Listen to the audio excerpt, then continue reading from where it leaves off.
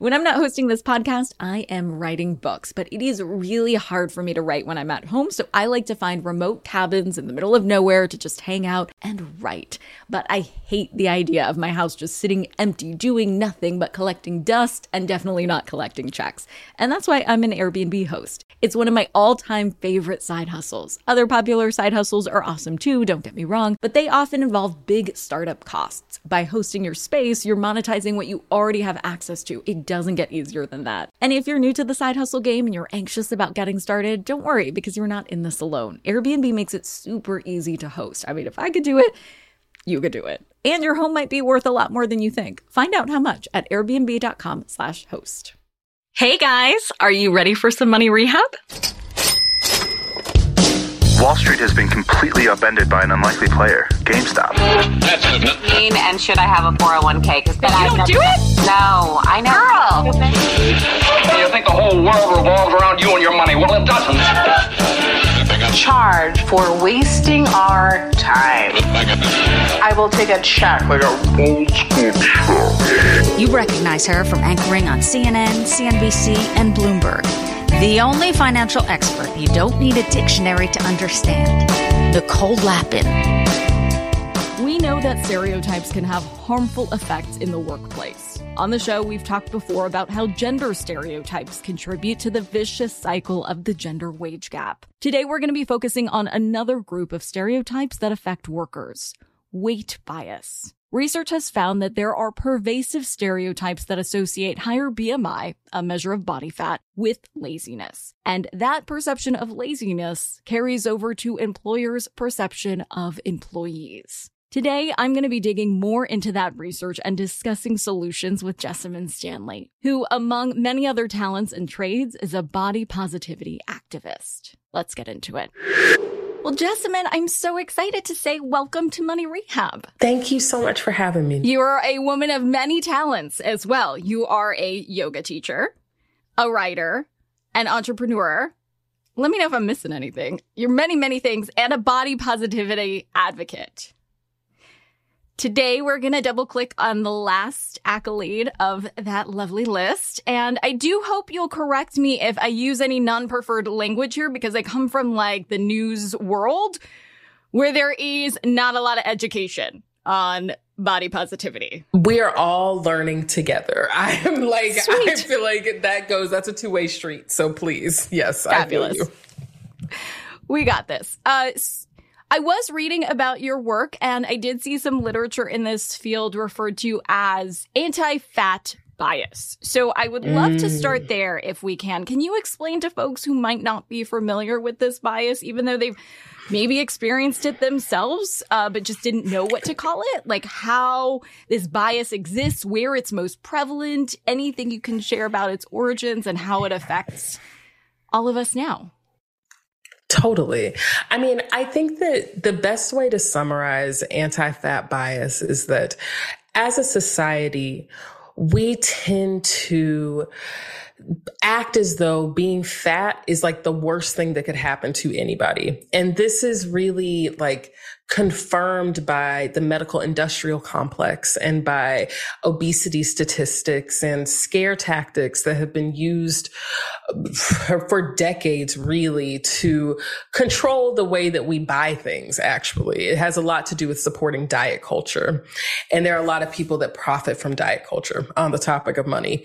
So fat phobia is something that has become so prevalent and so normalized that like we don't even question it, you know, like I think honestly people are more afraid to be called fat than they are to be called like stupid or ugly. Like the idea of what it means to be fat is very scary to people. And so much I think of fat politics, really so much of fat acceptance is about saying that like being fat is not a bad thing. It doesn't mean anything negative about who you are as a human being, that you're perfect exactly as you are. And that if you accept your body as it is today, then you'll be able to do literally anything that you want to do. And that it's possible to stand in opposition to what society tells you you're supposed to do. Because you're saying that takes up so much space in your mind if you're focused on it, right? Right. And I think that all of us are really. Like, I think that actually, like, what ends up happening is that people are like afraid to even say the word fat. Like, they're afraid to like even be, it's like, oh, this is a bad word. This is dangerous. And like, I think that as a fat person, obviously this is something that I end up thinking about a lot, but I think that like, it's a size-free issue. Like, it's something that everybody is kind of consumed by. And I remember so vividly listening to an interview with a body positivity expert who told the interviewer that he should refer to her as fat. And I remember the interviewer being like, what? And pushing back, saying that he thought that the preferred term was overweight. So there's a lot there with the vocabulary here.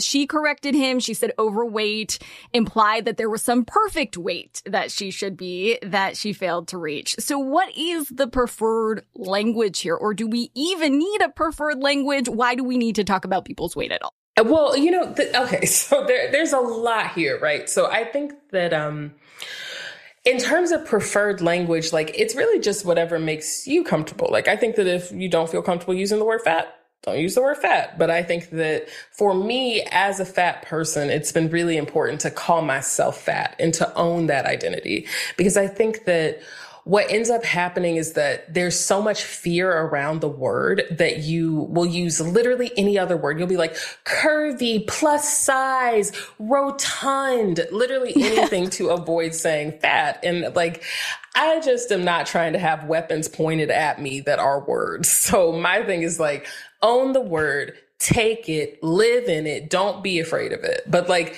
that's a personal choice, you know? But, you know, there's this really interesting question at the end of what you said about, you know, should we even be worried about this at all? Like, should we even be thinking about our bodies at all? Like, can we get to a place where, why, who cares? Like, people, you're fat, you're not fat, doesn't matter.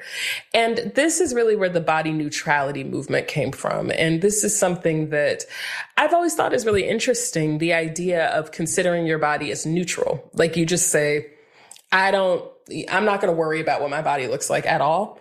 And I'm going to move forward from that place. But I kind of feel like it's impossible to be neutral about your body. Like, our bodies are radical political beings. We exist at the epicenter of many different intersections, and we're all very complex, and it's happening on purpose so that we can experience life through these intersections. And it's important, in my opinion, to really stand in that and let yourself be complicated and messy, and to feel all the hard feelings about it and to go forward from that place. Hold on to your wallets, boys and girls. Money Rehab will be right back. Now for some more Money Rehab. And on this show, we focus on the intersection between money and how topics like this impact our daily lives. So I'd love to unpack the economic portion of this. You alluded to it. And where does business and economics fuel this? All of everything about fat phobia, I think ultimately is about money, because there's a push really to like get us all to, well, in a macro sense, there's a push for us to all think the same thing in general, or to like look to each other for the right answers. So that's the first piece of it. And fat phobia is really reinforced by that as a standard. But also diet culture and fitness culture, and anybody who's saying like, if you look like this, you'll be happier. Or like, if you do this thing, it'll be great. All of that is totally underscored by fat phobia. It really, up to this point, has needed fat phobia in order to thrive.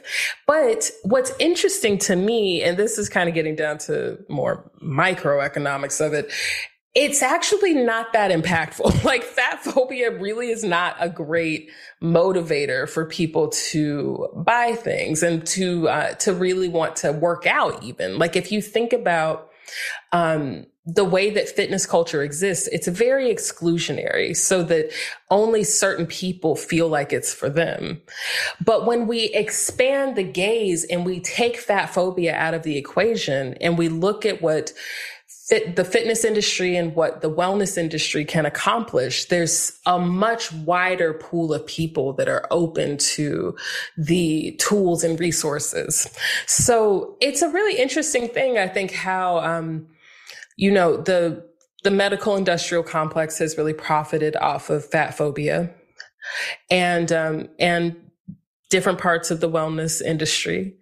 But there is also this really interesting opportunity when we allow body acceptance and body positivity and body neutrality and radical self-acceptance to enter the ring. I think it expands what can happen economically.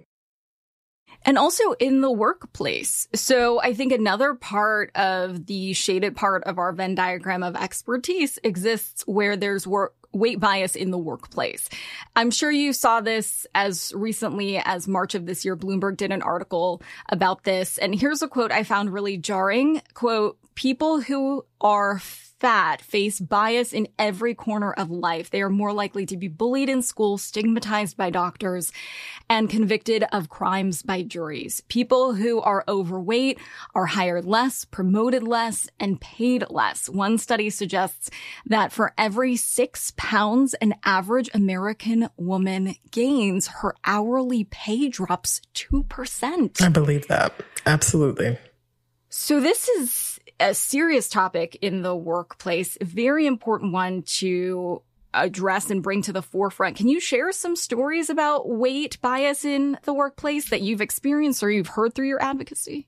Yeah, I mean, this is an extremely normalized practice. Like, and what you said about the stigma existing in when you go to the doctor, that really stood out for me. That is something that I hear a lot of people talk about in my professional community, in my personal community. Certainly deep weight bias in the job search. A lot of people finding it difficult to get to that next step of a job search. Well, all I can think is like, what can we do as a people to move past this? Like, how can we get to a place where there's not just rampant stereotyping and stigmatizing and a place where we're not even harvesting the best talent. We're not offering the right opportunities. And I think it comes down to each of us individually noting the ways that we are a part of the system, the ways that we uphold fat phobia, and that it's not just about what we say to other people. There's not like a checklist of things that we need to think about. Like, oh, when you're looking at this person, it's like, no, look at yourself. How do you view yourself? Do you body shame yourself? Do you body shame the people that are closest to you? And use that as the guide point for how to move forward, because it is so normalized. And it's something that I think people are really afraid to even acknowledge, to really sit with. And it has to start on that personal level first. I think everything starts on a personal level for sure. Legislation could also potentially help. I've read about a movement for more legislative repercussions around weight discrimination. Michigan is the only state that bans discrimination based on weight, and that's clearly actually made an impact to the folks living there. The legal protection allowed a woman to sue her employer coach, who promoted her when she was petite and then fired her when she wasn't, and fired her after the company pressured her to do all these crazy things, take weight loss hormones, get beriatric surgery, eat more lean cuisines. I don't know what decade this was. Totally. I've been reading a lot about how there are these advocacy groups, right, to try to get this legal protection, though, in more states. Do you think that these would be effective measures in reducing bias? Definitely. But I mean, there's only so much that we can really hinge on legislation as far as I'm concerned. And I think that it is really important to have standards set in the workplace so that it can become more normalized. I think that personal work is what will show up more often than not, even in the workplace, that until there is federal legislation, and even if there is federal legislation, for it to be extensive enough to really, I mean, we see it all the time with legislation for other movements. I'm thinking specifically of trans rights and the difficulty that is found in really getting comprehensive legislation that is actually protecting those who need it. And I think that there comes a point where we have to stop relying on the system to fix it, that we have to fix ourselves. Amen. Let's talk about the people who have internalized this bias. Can you share some tips for them on body positivity? Mm-hmm. There's a lot that I think we don't recognize about how we shame ourselves and how we tell ourselves, like, I'm not good enough. This isn't right. I should look like this other person, or this is what I should be doing, to a point where, like, we don't even acknowledge it or know that it's happening because we fundamentally believe that we're not good enough. So to me, the first thing to do is to really start to acknowledge that the way that other people see you isn't really that important. Like, it's not really, it can't be the guiding force. And I thought that the way to frame it is to say, how do I look versus how do I feel? So if you're asking yourself, how do I feel, instead of asking, how do I look is always like, what is somebody else going to think of this? But if you say, how do I feel, you're connecting to something that you know to be true. And if you feel good, you look good, period. That's the answer to that question. And so if you can sit with that knowing and not need to look to somebody else, it can make all the difference in the world. And being willing to question your anti-fat bias when it comes up, anti-fat bias, when you are willing to acknowledge your fat phobia when it comes up, as it does for always, for all of us. Because you said, for those who don't notice that they have that bias inside themselves, like, I'm like, that is all of us. I feel like, and it's every day. I have been focusing on body acceptance and seeing myself fully for many years at this point. And it's something that just every day is a new day. Every day is an opportunity to, deal with the same baggage and to notice that it's there and acknowledge it fully and wholly and to start again. And so I think that no matter how long it's not like 21 days to body acceptance and then you're good forever. It's like, it's just a lifelong journey. And accepting that, I think, is the hardest part and the best part. For today's tip, you can take straight to the bank. Like Jessamine says, we don't need to wait for legislation in order to make our workplaces more equitable. If you or a colleague is experiencing weight bias, you should talk to your HR department. That's what HR is there for. And if you don't have an HR department, talk to your manager or supervisor. There are many ways your company can incorporate bias-free assessments that ensure you're evaluated for your work and your work alone. Check out the links in the show notes for tips on how to make that conversation with your HR department or manager more productive and smooth. Money Rehab is a production of iHeartRadio. I'm your host, Nicole Lappin. Our producers are Morgan Lavoie and Mike Coscarelli. Executive producers are Nikki Etor and Will Pearson. Our mascots are Penny, and Mimsy. Huge thanks to OG Money Rehab team Michelle Lands for her development work, Catherine Law for her production and writing magic, and Brandon Dicker for his editing, engineering, and sound design. And as always, thanks to you for finally investing in yourself so that you can get it together and get it all. You spend my money.